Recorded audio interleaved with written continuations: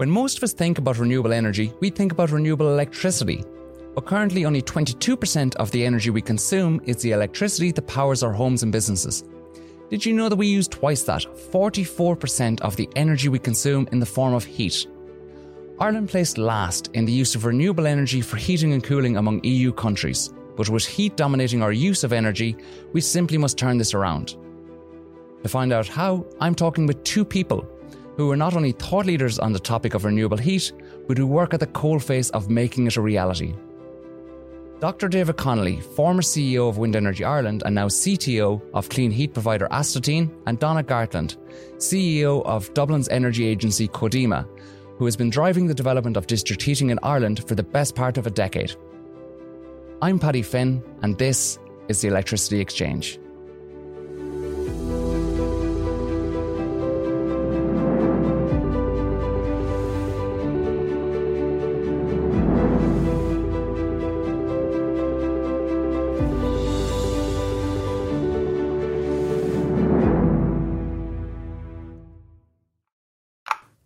Donna, David, it's great to see you both. So Ireland has done so well on its integration of renewable electricity. So we feature above average in Europe for the integration of renewable electricity. And when we take out the countries that have the benefit of hydro, which is much easier to integrate than the variable sources that we have, we place up there as leaders. But we've placed last in terms of the use of renewable energy for heat, whereas we use twice as much heat as we use electricity. So when we look at Sweden, Estonia and Finland that have featured on top, have they some advantage that we don't have? Or can we learn from what it is that they've done and just replicate it here?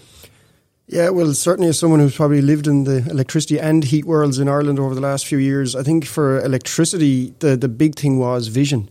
And clarity of vision and clarity of purpose. So when you look back on the story of getting us to probably, top of the table in the world when it comes to renewable electricity, it probably all started around the late noughties when, I think the All Ireland Grid study around January 2008 kind of set a vision for 2020. It almost aligned regulators, policymakers, the industry, supply chains on a common vision that enabled everyone to kind of know that this is what's coming, this is what we're trying to deliver, this is what we're trying to achieve. That clarity never came in renewable heat. And I think the reason it didn't is there just wasn't the same common understanding of what needed to be done. In a way, for renewable electricity, the answer was obvious. It's windy. Wind was incredibly well proven at that stage as relative to most renewable energy technologies. Ireland was a relatively windy place, like probably top 2 windy places in Europe, and we didn't really have a huge amount of alternatives. Whereas there was certainly not that clarity for heat. Like there was probably a lot of debate about what should we do. And I would say there is absolutely no reason why we couldn't copy our European neighbours. And on that, is it a case that we had semi-state utilities to turn to for electricity, but we don't have semi-state heat? So in terms of who you turn to actually provide the solutions, was it just in terms of the avenue to making it a reality that was an easier path with electricity because you had expert bodies that you could turn to? We probably don't have a dedicated heat semi-state, but we have semi-states incredibly dominant within the heat sector, which would be primarily Gas Networks Ireland, you could say, for the gas sector.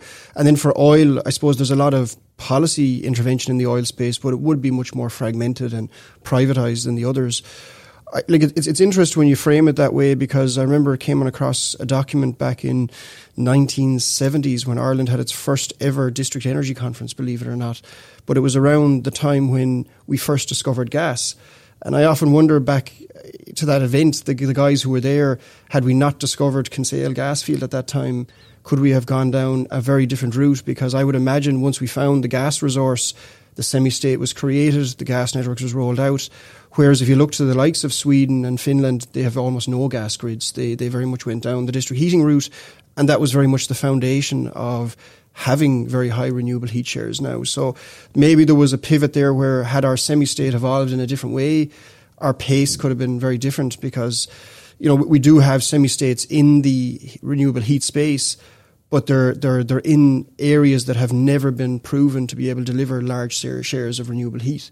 There's no city in Europe or the world that I'm aware of that has any substantial share of renewable heat from a gas point of view, but there is loads of examples of district heating systems and, of course, renewable electricity systems that then can be used for heat all around the world that have huge shares of renewable energy. So had our semi-state direction of travel gone a bit differently, we probably would be in a very different place. But it's not to say they don't exist. There is semi-state companies very involved in the heat sector. Like you said there, Paddy, the guys at the top of that European League table of renewable heating and cooling, your Scandinavian countries, your Finlands, Denmarks, Swedens, they're, I suppose, all have high shares of district heating, and I suppose that's enabled them to integrate much higher levels of renewables into their system. So if you think about it, I suppose district heating networks are a bit like the electricity grids for the heating world. So I suppose it's very complicated to switch every single building, every single home. Imagine if everybody had, I suppose, a diesel generator before, generating their electricity and trying to switch that all over to renewables. I suppose the benefit there being there's just a cable that comes into people's houses and they don't know where the electrons come from. I suppose district heating has given them that same, I suppose, freedom, like where the heat comes into their home, they're metered for the heat that they use. They don't care really where it comes from. It's on-demand hot water, like the way you have on-demand electricity. And in that way, we can, I suppose, and countries in Scandinavia have been able to integrate very large-scale renewable heat sources and been able to feed them into the grid. Like, for example, large-scale CHP. At the moment, we're producing electricity and throwing away half of the the fuel that goes into those thermal power plants in the form of waste heat. So that's why I suppose a lot of our electricity is still so poorly, supply of electricity is so poor in terms of efficiency. So if we can, like those other countries do, integrate that heat into the district heating network, supply that out. There's tons of waste heat that we're throwing away at the moment that they're utilising and we're not. And to come back to Dave's point there about, I suppose, how and why they went down the route of district heating. I used to joke saying that we needed a gas crisis, probably, because it was the oil crisis that I suppose helped them to move to district heating at the time. So it was back in the 60s and 70s when they decided, look, we need to be moving away from oil. And as David said, they didn't build out the gas grids, they built out district heating networks instead. So I don't know whether the current prices of gas will be enough, I suppose, to kind of give the district heating sector the kind of impetus that it requires now. So I guess that's pretty recent in terms of development. So when we look at our cities' water systems, storage systems, etc., it's great that we get to benefit from the work that's been done in the past. Whereas this would be a very considerable undertaking for us to take on now, to go with district heating networks. But looking at those examples, it's a pretty recent history. And is it a case that, you talk about that crisis element, and if this is done in Scandinavia, surely Ireland is prime. Yeah, when we look at the historical stats, it was about 1% of your heat share per year they were able to convert. That was kind of a good proxy. So every year across probably 4 or 5 countries we looked at, Donna, there's like a consistent build out where they, traditionally from about the 70s, they were able to convert 1% of their heat every year to district heating as a kind of steady build out that started at probably in the mid 60s to 70s, and in Scandinavia would have escalated over till about the 90s, and then they reached an almost saturation point where they're probably starting to go into more suburban areas all the time now, but the overall share is probably around 50 to 60% of their heat is now district heating.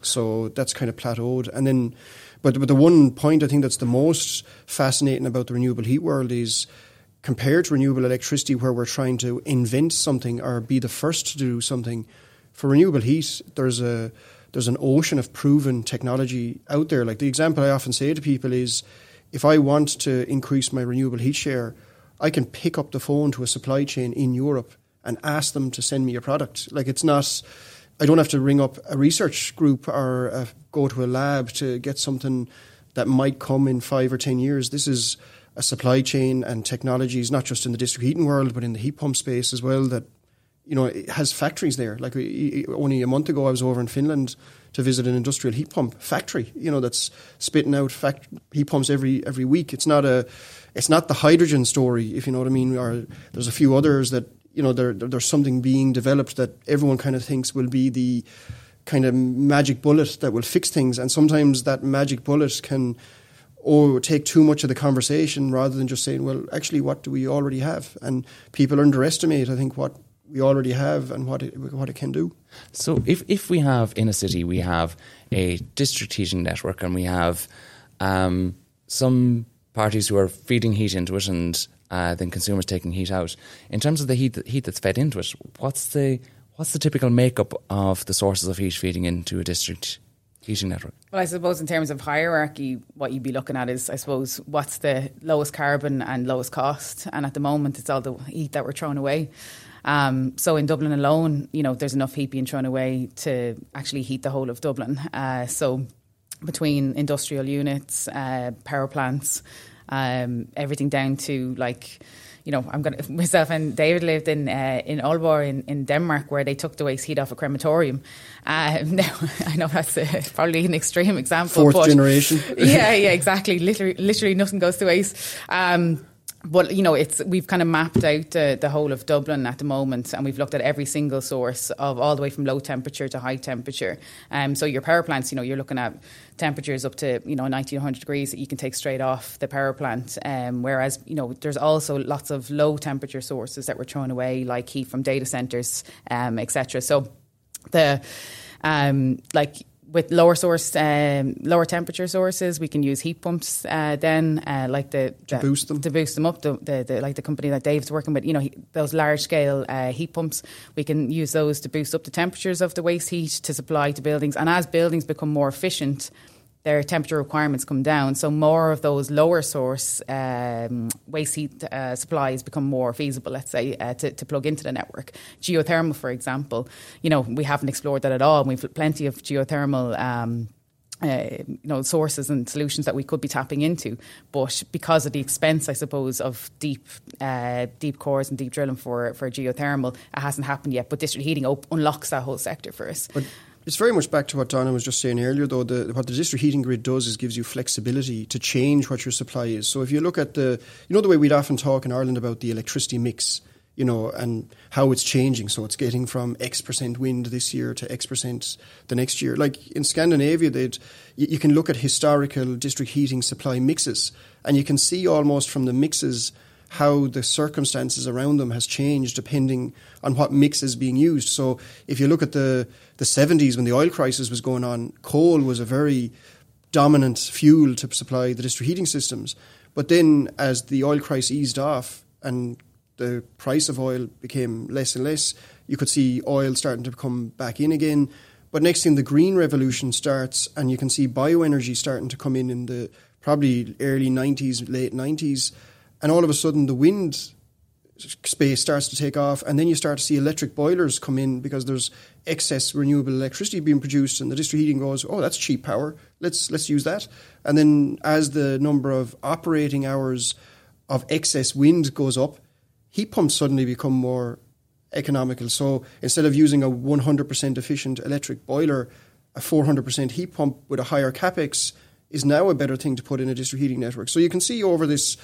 And actually, one of the other things that might surprise you is solar thermal is one of the major contributors, especially in more smaller towns, even in Denmark. So there's one town in South Denmark that has 50% of its annual heat load coming from solar thermal on a district heating system. So they've built a big solar thermal field with what is effectively a big pool of water as a storage, and they literally heat up the storage pit in the summer and use it in the winter for their heating. But so that mix is, I'd say its biggest asset is its flexibility, because you can, as Donna mentioned, like the electricity system, you can change what it is without the customer ever realising you've done it, depending on what fuel prices, carbon prices and everything else is around you. And that's kind of the benefit of it. You get that flexibility. And even within the day, it's interesting to think that a windy day in the UK, in GB, would drop the electricity prices and it would ultimately drop the price of heating our homes in Ireland. Oh, completely, yeah. Like there's plenty of examples in Denmark where, there might be a calm day today, but the thermal storage is supplying our heat because it was filled up yesterday when it was windy. Yeah. You know, so you have electricity being produced 24 hours ago heating my home today, because that electricity would have been worth nothing if the heat pump or electric boiler wasn't in the district heating system. It would have been lost. So that's where flexibility and smart use of our electricity and responding to high wind production and low electricity prices, rather than like in Ireland right now, we're losing 2 terawatt hours of power due to dispatch down. That's wind farms producing power that we are just wasting and not using, and has already been paid for. It happens to be the target for district heating by 2030 is 2.7 terawatt hours. Yeah. So, you know, I mean, these are the kind of things we can match. And I suppose one of the key points about the thermal storage is it's the cheapest form of energy storage we have. So obviously batteries are quite expensive, whereas a storage tank is just steel with a bit of insulation wrapped around it. 100 times cheaper, yeah. Yeah. So it's their heat batteries, let's say, that we could be utilising very easily and very cheaply to supply that flexibility has all the advantages, I suppose, for the electricity grid as well as the heat sector. And just when you go back, Paddy, to why we didn't do it, just like a funny story for you is, like in the late noughties, I remember the first times ever presenting about district heating. The funny thing that I saw happen around then was there was almost a dangerous consensus of the unknown, in the sense that people would be in a room and everyone would agree district heating wasn't possible, but no one actually measured it. Do you know what I mean? There was this dangerous consensus of, oh, no, sure, that wouldn't make sense. Yeah. And then you'd say, well, what evidence is there that it doesn't make sense? Oh, sure, it just doesn't. You know, we never, like, no one had ever, like, actually checked.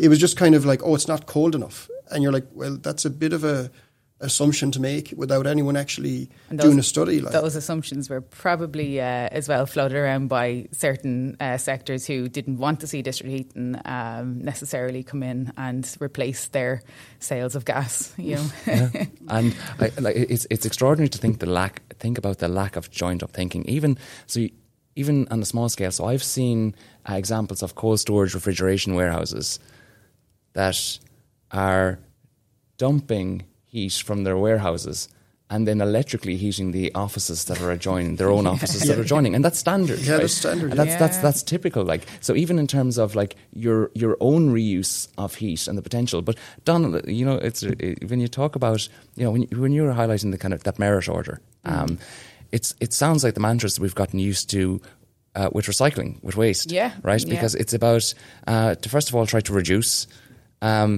then reuse what's already there. And I suppose the equivalent of recycling is the ability to actually change the grade of heat as well. Yeah. And I suppose then from when you electrify the heat, so that last step, right, if you are electrifying the heat, that then is benefiting from the renewable energy in the electricity sector. And that's currently being wasted. A lot of it being wasted. And not only that, but I guess that when you use a heat pump rather than using a gas boiler, you reduce your final heating requirement by 2/3, right? You use about at least, a third. You would say, yeah. At least. Yeah. So at present Ireland has twice as much heat demand as electrical demand.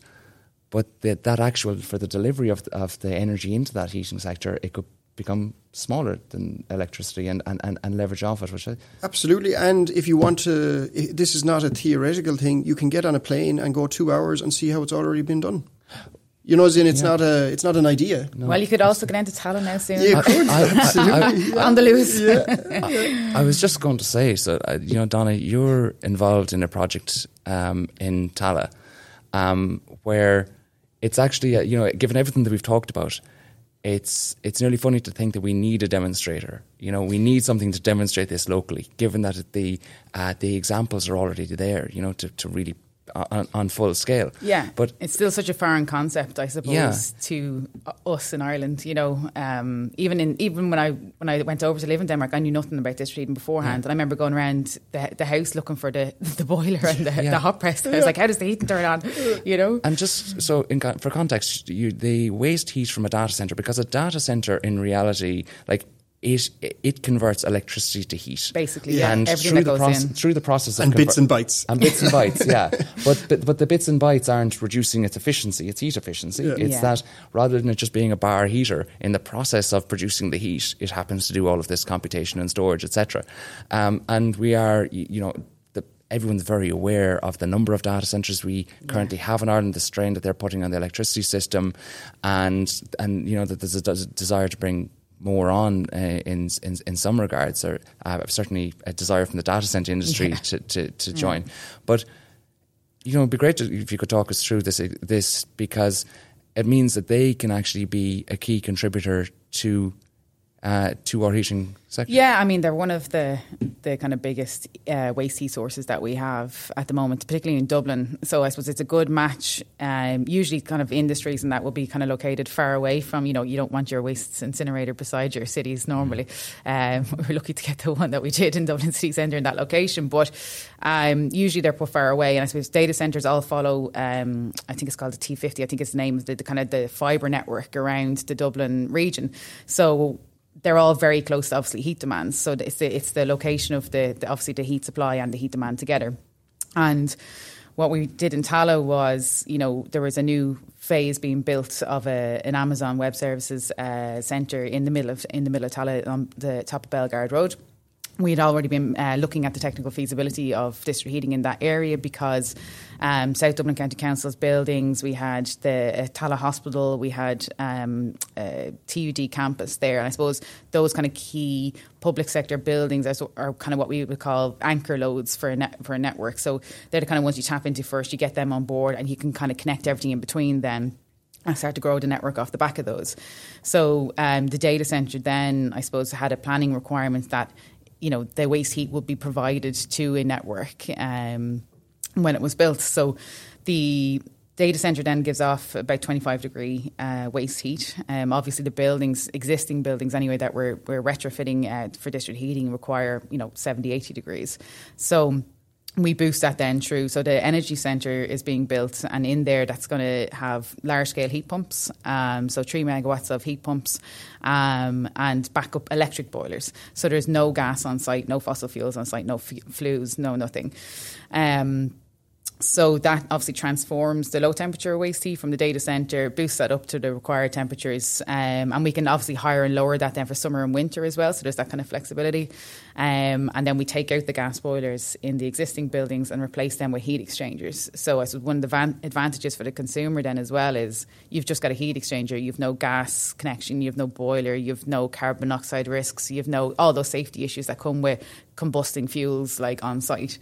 So I suppose all those buildings now have extra space that they can use. And then as soon as, it's like build it and they will come. So every developer that's looking at doing or building anything around that area now are all asking us, when can we connect to the district heating network? Because the advantages for them are huge. They don't have to invest in any on-site renewables to meet their renewable requirements. They can basically tap into the renewable elements from the district heating network.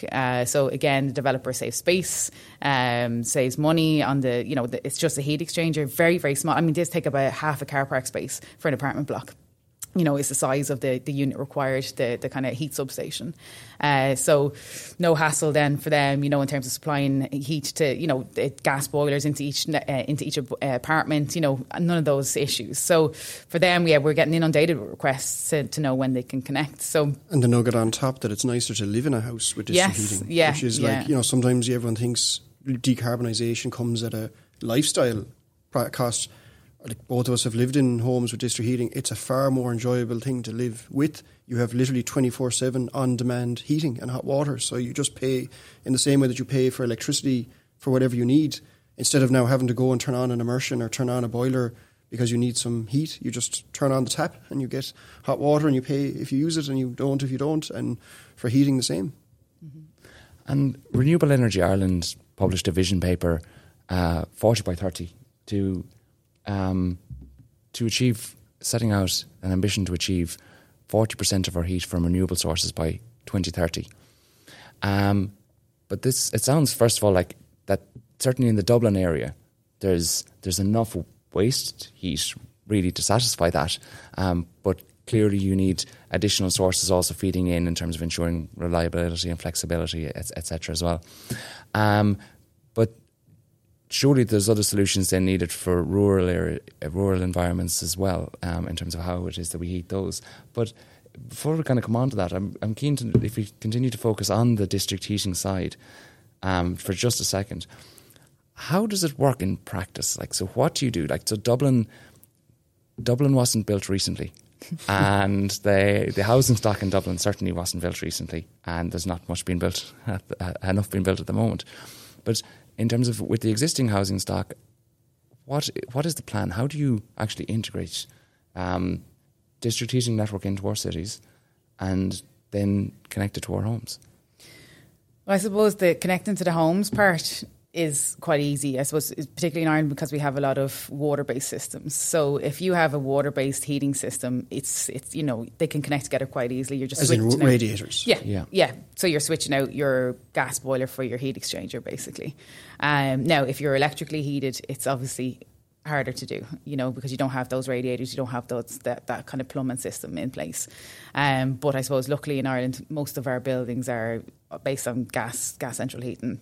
Wouldn't be the case in France, for example. There'd be a lot of electric heating in France, yes, so they wouldn't have radiators, they'd have electric heating. So they'd have to do the double thing of not just the boiler being replaced, but also putting in a wet system, a radiator system. Which is not insurmountable either. There's great examples in Scotland where they had, so Aberdeen Heat and Power built a whole district heating network, switching over electrically heated apartments. Well, I've done it in my house. And you did it in your house, yeah. So these electrically heated apartments were risk of fuel poverty. So there were social housing blocks that all had cheap storage heaters thrown in at the time, which are notoriously hard to control and use and expensive and everything else. So they switched all those blocks. So their primary objective was to switch those over, I suppose, and that was the driver for that district heating network. So again, it's like obviously harder to do, but I suppose again we're in a kind of an easier situation where our systems are water-based. So on the customer end, it's quite easy to retrofit. One of the advantages as well, I suppose, of if, say, in your house now, if you wanted to, you've like I just said, Dublin's housing stock is old. The average rating is D2. And so there's a huge chunk of E's, F's and G's in there. So if you're sitting in a house that's been built in the 40s or 50s and you want to put in a renewable solution now, you have to do the whole insulation upgrade as well to get your heat pump to work efficiently and to qualify for all the grants. Whereas you could plug into district heating tomorrow and decarbonise 80% of your energy use, because 80% of your energy use is heat. So, it's a real quick win in terms of decarbonisation. And then you can go and do, bits of insulation and improvements on the fabric. But in terms of, I suppose, and this was one of the results of the SEAI heat study, was that, I know everybody said like the energy efficiency first approach is like the right way to go. But in terms of, they showed that, because they layered in behavioural studies onto that study as well, which is the first time, because usually it's just on a cost per CO2 basis. But they showed that at the rate of change in terms of retrofits, we won't get to the 2030 targets. So district heating would enable us to, I suppose, have that speed to decarbonise first and then go back and kind of reduce the demand afterwards. So because it's a plug and play situation, So it's the pipes in the ground that we're missing. It's that connecting piece. The heat sources are there.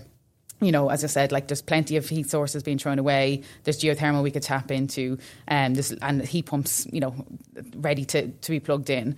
There's just no pipes in the ground to connect them. So everybody's just waiting for that piece of the puzzle to be. And I suppose the delay is like, who should be doing it? Who's going to build it? Where's the money going to come from? Who owns it? Because at the moment, up until very recently, the gas was very cheap. So to make it commercially attractive, to put in a huge upfront capital cost on a network. You know what I mean? It's a big ask for, nobody in the private sector is going to come and do that, because they've no guarantee of customers and they're competing with very cheap gas prices. So, you have to, there has to be some kind of subsidy in place, and it needs to be rolled out in the same way that our gas networks are rolled out and our electricity networks are rolled out as an essential public infrastructure. And once those pipes are in place, it opens up investment for the private sector in both the supply side and the consumer side. So then turning from the urban environment to the rural environment, what are the solutions available there? So everything at the moment is certainly focused on heat pumps. And are heat pumps? Yeah, the way I always kind of break it down is, if you take the heat sector at a very top level, you have about 50 terawatt hours of demand. 30 is buildings, 20 is industry. So the 30 that's buildings is about 50% district heating, 50% heat pumps, and the whole building stock will probably be able to reduce its demand by 20 to 30%. So that's your your magic sauce of how you decarbonise the building sector without getting into the granularity of loads of other things that can do smaller shares. If you're just taking the big chunks that are going to deliver 80% of your effort, your buildings are going to be district heating in the cities, heat pumps in the countryside, and then some savings that the buildings will, like the likes of the E, Fs and Gs that Donna mentioned. Like, it's so easy to put a bit of insulation in the attic and your return is really good, that you're always going to get some level of energy efficiency savings in homes. But there's almost a kind of self-sabotage and reduction as you do more and more savings, because the more you do, the less value you get for the next one you do. And people really historically have overestimated what energy efficiencies can actually deliver that way, because they've almost looked at, well, if we just get rid of demand, then our problems are solved. But if you look at the cost of it, it goes up so high as you get rid of the low-hanging fruit, that as a building stock, you tend to stop at 20 or 30% of an overall national heat saving reduction. And so it doesn't get you to like a zero carbon, it just takes a piece off the top. So if you take that piece off the top with the savings, urban areas, district heating, rural areas, heat pumps, normal standard heat pumps, but there's still 20 terawatt hours of the heat sector over on the industrial side. And that's probably what Astatine does, the company I'm with day to day. And that's probably heat pumps only up to a certain temperature level. So heat pumps are probably only going to be viable up to about 150 to 200 degrees Celsius as a solution. That's about 50% of the industrial heat market. And then beyond that 50% of the industrial heat market, you're going to need, I would imagine, some kind of clean fuel. So a bioenergy fuel or a hydrogen fuel or some kind of fuel that's a zero or low carbon fuel, because you probably at that point need to start burning something to get the temperature levels that you need. And is there a temperature there where electrode boilers also take over for a range? Absolutely, yeah. No, there is. Electrode boilers can definitely do that. I suppose the trade-off with electrode boilers is that they can tend to be requiring very, very large chunks of power so you'd need a really strong grid connection, a really strong user. But no, they definitely could. What share? I'm not sure. I don't have the kind of good visibility of what share of the above 200 degrees C could electrode do versus fuel. But no, definitely, Paddy, they could absolutely play a big role in that space for sure. And so when we look at the different grades of heat, I suppose in terms of like, it's both the environment and the use case for the heat, so we have the ideally reduce, but then our reuse, recycle in terms of change the grade of it. We have our ability to have district heating networks take waste heat from in certainly urban environments. And then we have our heat pumps also feeding into that, but we have our heat pumps in our rural environment. When we go then to higher grades of heat, then I suppose even for industrial sectors, so heat pumps will deliver up to much higher temperatures than we need in a residential environment for industrial. And then you have your electrode boilers, and then at last resort you're burning something. And exactly, ideally it's a biofuel that you're burning at that point, or some renewable fuel. Like hydrogen produced from renewable electricity. Yeah, could be that's a very good way of putting it. That's your kind of priority order, as you mentioned. So you're trying to get the maximum efficiency one first, which is like your heat pump, but that can only go to a certain point. Then you get your maximum efficiency is your electrode boiler using clean electricity because it's 100%. But then you're moving to hydrogen, which is probably only 60% efficient in terms of producing it with the same electricity you could have used through an electrode boiler.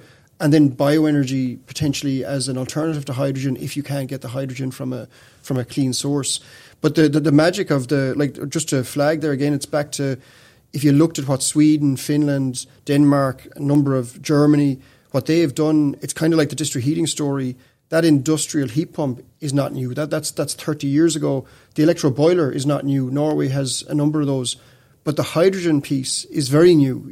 So it's just to be careful of putting them in the same list, because two of them have been around for 30, 40 years and have been like that. That's back to, I can pick up a phone and order an electro boiler. I can pick up the phone and order an industrial heat pump. I can't pick up the phone and order an industrial grade hydrogen production facility tomorrow that will be able to do what I wanted to do. And bioenergy you can to some degree, but there's the supply chain for that is nearly as complicated as the technology piece, you could say, but it is absolutely there. But that's probably the thing that is so important to emphasize about renewable heat, it's at a phase where we're so bad. The good thing of being so bad is you can literally do so much by just doing what's already there.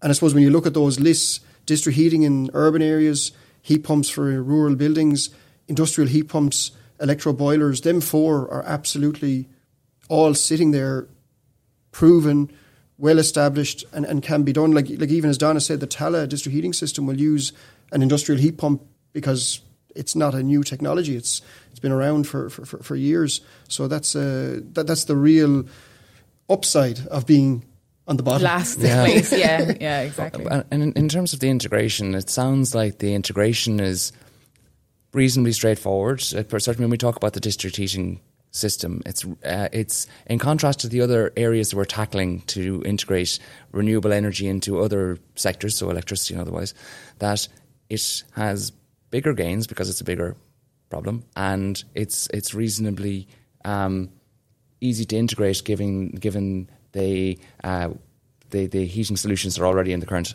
housing stock.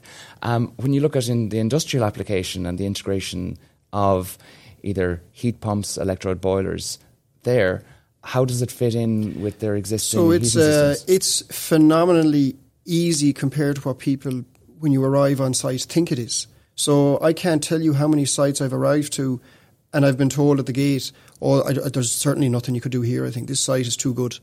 And you go in and you're like, well, you have 70 degrees C water going to a cooling tower here and you need 90 degrees C water over there. A heat pump could get a COP of 7 or 8, boosting that. But they think that's 70 degrees, it's useless to us. We need 90, we can't use it. I've seen sites throw away 90 degree water and not think it's useful for them.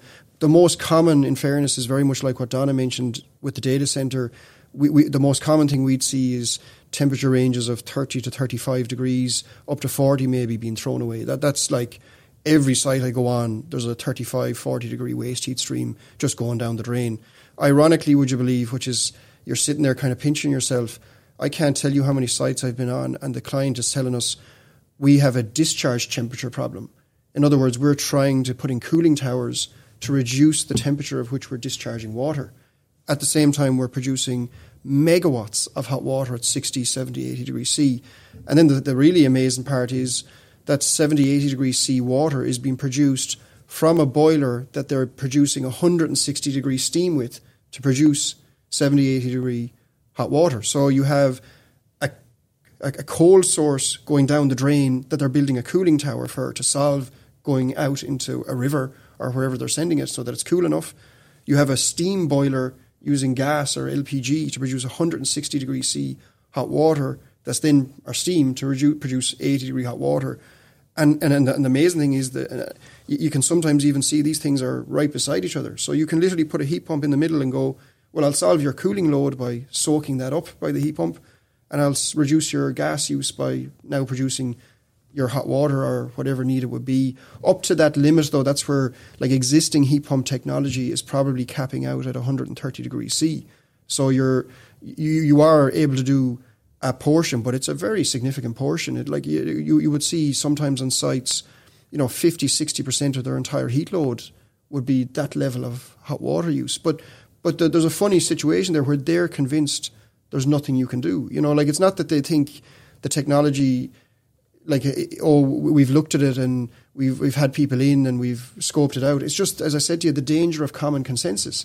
It's like this common consensus can form where without looking at something, everyone is telling each other it doesn't work, and nobody has actually said, well, maybe we should actually measure it and check it. Well, I guess, though, there is, an element where people have the message that heat pumps are low temperature heating systems, so that's what people have heard in terms of how they need to upgrade their houses, etc., is to go for a low temperature heating system. And maybe it's called the wrong thing. Maybe I a heat pump needs to be agree. called a heat multiplier. And it's definitely called the wrong thing because, as Donna mentioned with the data centre, your heat source there is 25 degrees C water, whereas in a home your heat source is air. It could be minus 10 degrees C outside air. So in an industry in the middle of December, they're still running their production process. So you're still in the middle of winter getting 25. And the data centre in the middle of winter for the Tala district heating system will still likely throw out 25 degrees C water for the heat pump to use. And that's where, as you said, Paddy, it does need a different name. And it's like as if heat pump is used in a context where you have a really poor supply, and it's also used in the context where you have a really good supply, but then they all get mushed in together and people kind of perceive it then as something collective. And the core technology is the same thing, but the performance of it, the application of it is totally different, if you know what I mean. So it's it'd be wonderful if you could just like rebrand the whole sector and get the message out there that have people understand that it multiplies your heat by a factor that's greater than the amount of energy you need to put into it to do it. Exactly it. And you're typically looking at 4 to 5, at least in most of the sites we're looking at. So you put in 1 unit of electricity, and I'm sure the Tala scheme is probably in a similar ballpark. You'll get 4 times the heat out of it. And that's because there's already the heat source coming into it. Yeah, so really what it's doing, it's actually it's soaking in heat at a low temperature, and then the electricity is boosting the temperature of that heat.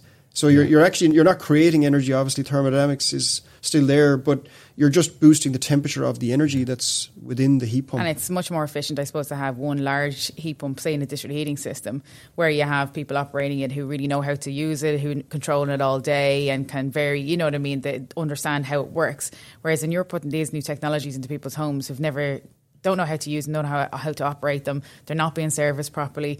If you have thousands of those instead of one large one that's being operated at top efficiency all day. Like, I mean, the contract we have with the operators on the Talis system is linked to the efficiency. So it's an energy, there's energy performance built into the contract. So it's their incentive to always make sure that system operates as efficiently as possible 24/7. And just to give you an idea, Paddy, there was over 1,000 megawatts of large-scale heat pumps on the district heating systems in Sweden in the 80s. In the 80s. So we're, 30 odd years later, more than 30 odd years later, we're putting in the first one as a demo in Ireland. So it's like, there's just again to try and emphasize that broken record point I keep making. It's proven stuff. It's not like we're trying to, the demo is made because we are not used to it. It's not because the technology is not used to it. Yeah. We could nearly have there's so much interest in the Talis scheme. I had a joke with the guys in South Dublin that we could have a kind of a permanent tour guide there to bring people in and out all day, because they just it's such a still a foreign concept to us here. That's extraordinary. And when people from the Nordics visit Ireland and just get these entire misconceptions and hear the entire misconceptions, it must be just entirely alien. It is, but the funny thing is, like when I was out doing that tour where I went to visit the industrial heat pump plant in Finland, what was really, I suppose, in a way reassuring but interesting, they started at the exact same point we did. One of the first plants that the company I was visiting did was, it was a large meat processing plant where the chiller was literally next door to the boiler.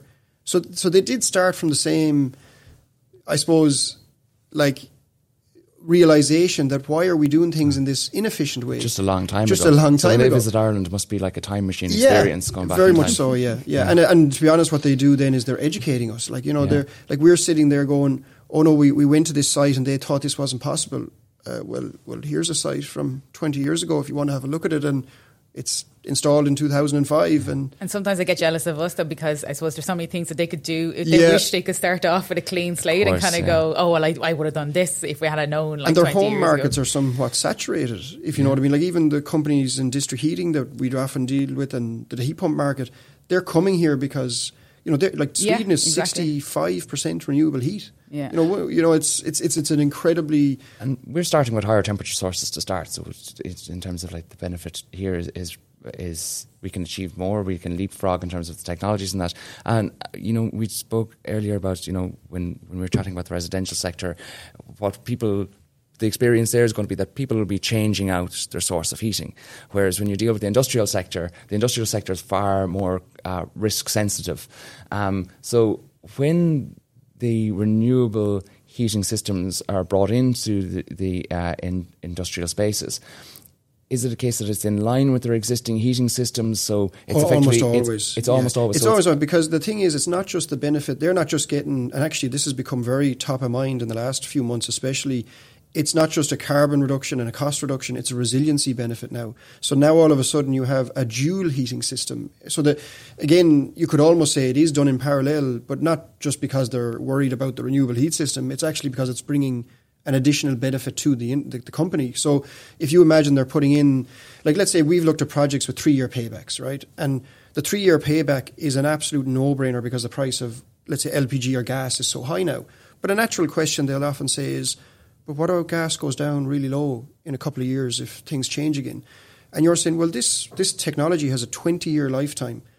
If within 20 years you expect to have a gas price higher in terms of ratio than electricity at this level, this will pay itself off in that 20 years. Now that's an incredibly high probability situation you're looking at there. Like, as in, we're not saying, like, if some things change dramatically, like we've seen dramatic change in the last 12 months, and all of a sudden LPG or gas drops off a cliff for some unknown reason, and then all of a sudden you're feeling a bit exposed. Well, just switch back to your fossil fuel if you feel cost is the absolute driver for you.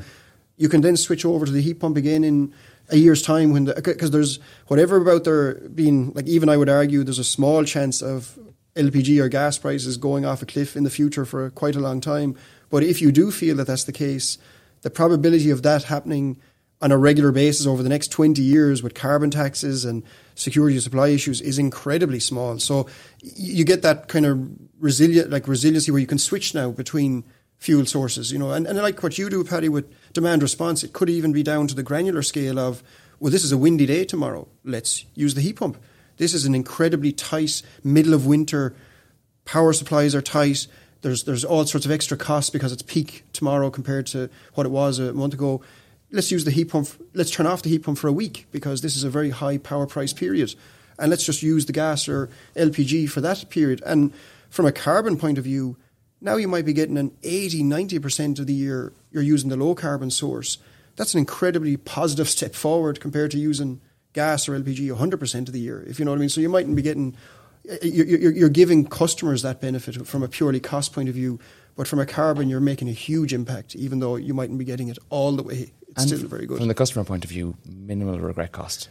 Minimal, especially in the current context. Yeah. And, with what we do at Viotas, at night I dream of new sources of flexibility on the grid. How can we use the electricity customers to provide services to the grid?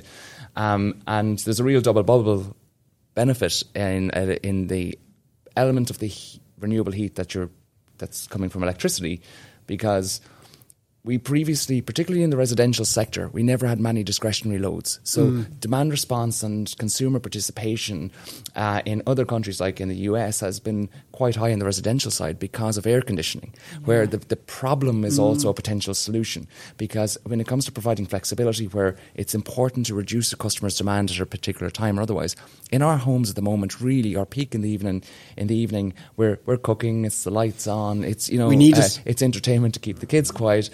We need it. Whereas now when you electrify heat, we now have this really malleable load that can provide flexibility to the grid. Yeah. And so it's not only benefiting from the renewable content in the electricity, it gives back flexibility that allows grid operators to use more, to integrate more renewable energy in the first place, so it ends up increasing it. So, like, the benefits seem huge. Obviously, there will be a massive road to getting to where we need to go in terms of policy direction, right down to implementation. And I suppose I'm really intrigued to explore where policy is at, and I think we have to acknowledge that with major changes that, because of voting cycles, the lifespan of a politician can be quite short, potentially, and they're always looking at that and what is going to, maximum. Yeah, what's the maximum that they can do that doesn't reduce their chances going forward? So, in being able to come into the next government, so we need, for true major ambition, I think we need European policy that transcends. That's where European policy, I think, is key, because it transcends governments and iterations of governments and politicians, etc. But it has to go Europe, then down to government level, national policy level, and then down to implementation. I think the government at the moment are working on the first heat policy for Ireland, which will be a huge step change. It's the first time that there's going to be a blueprint for what will happen in the heat sector, and hopefully that will transcend past the next 3, longer than the next 3 years and longer than this current government. we haven't seen anywhere. Like, I mean, the last couple of years, the change in support for district heating has been massive. Like, you know, we were back when, remember there was a white paper, I think it was when Alex White or somebody was in, and there was like one mention of district heating as a word, and it was something like, we may think about investigating sometime in the future, looking at district heating, you know, and it was never... Nothing was ever done on it. But now we have the SEI's heat study, which says, you know, which backs up our own Irish District Energy Association figures, that says, you know, about 50% of Ireland's heat could come from district heating, is feasible for district heating. So that now is feeding into all government policy. They have established a district heating unit in the department. There's dedicated staff now. There's a steering group that meets every month, that, you know, that I sit on with a group of other people in across departmental group who are helping us to get through all the barriers and all the policy issues and everything like that, because I suppose the current minister and it really wants to drive this, like really feels very passionately about it, and, you know, really wants to see this happen within his term. Like, so I suppose we're just trying to take advantage of that at the moment, and that, you know, that kind of bit of drive behind it, and push as much stuff through as we can the next 3 years, and get everything kind of set up that we can actually start to roll this out at large scale. I think with a lot of the initiatives that have been taken by the current government, you know, we really hope that we see that term continue on, because there's been just an absolute sea change in terms of the attitude towards the delivery of solutions, and not just talking about solutions, but delivering them, getting the plans in place. And I'd say as well, it was probably a very fortunate thing that the Green Party got in just before the crisis came, in the sense that what I mean there is, had that momentum not started a couple of years ago, we would have only started scrambling for ideas now. Yeah. Whereas I think what happened was a lot of the foundations of what we should be doing were in the background, and then the crisis made everyone go, okay, now we should actually do them rather than delay them. So, but with the current crisis now, that's the current situation in Ukraine has now drawn people's attention to the fact that decarbonisation and reducing energy consumption isn't an altruistic effort, that there's a direct link between our energy security and our national sovereignty, and that this is absolutely critical. Yeah. And I think the focus as well, like, you know, I think we've, you know, the country's been guilty of having that focus on electricity before. And I think, you know, this crisis has shown that how much energy we use and how much fossil fuels we use in transport and heat, because that's what affects everybody's everyday lives, you know. So I think that's helped to kind of redistribute the focus a little bit. And heat is a critical utility. The cold can kill you. And it has done. You know, there's been, you know, speaking of the Ukraine, like when Russia turned off the gas about 7-8 years ago, I think it was, there was a correlation to deaths then at the time, where it was in the middle of winter. And, you know, if you don't have heat, it's a very dangerous thing. You know, electricity can, if it's not heat, electricity is providing, it's often, I suppose, beneficial things, but not right to the core of survival, whereas heat is very much there. But I must commend, like, the SEI did just release a national heat study, and I always call it the all-island grid study moment when I make the parallel to the electricity sector. It feels like it's that. Like, I suppose you can remember back as well, Paddy, when that came out, you know, you'd hoped that it was going to then lead to lots of things from it, and there's no guarantee it would. But it did, you know, in the electricity sector, it really did. Like, we did get refit, we got Grid Gate 3, we got kind of a real focus on then moving forward. So that this new national heat study from SEI, it does flag district heating as critical in urban areas, heat pumps in rural areas, industrial heat pumps up to 200 degrees C. And then it does mention above that things like electro boilers, hydrogen, bioenergy need a kind of better understanding of exactly what they'll contribute and things like that. So it is putting in place things that I would have said in my mind would have been very sensible things to do to get us off bottom of the pile. You know, there's really great stuff in there. So this is really the precursor to us getting to binding targets and then to implementation. Let's hope so. You know, let's hope so. Let's hope it's the evidence base now that the all-island grid study was to put us where leading in renewable electricity. So if you know, the way you started this was asking what were the parallels that got us there. This is probably at least step zero of the parallel that worked so well with renewable electricity. And it's very aligned with what happened in those Scandinavian countries back in the 60s and 70s. They brought in very strong heat policy, very strong heat acts, and actually that word heat act has been dropped into conversation with the department and stuff like that. So I think, you know, that's one of the expected outcomes from this heat policy as well. Whereas if we have those kind of, that same kind of foundation there, like, you know, we can start to see the kind of, hopefully, the scale up of change.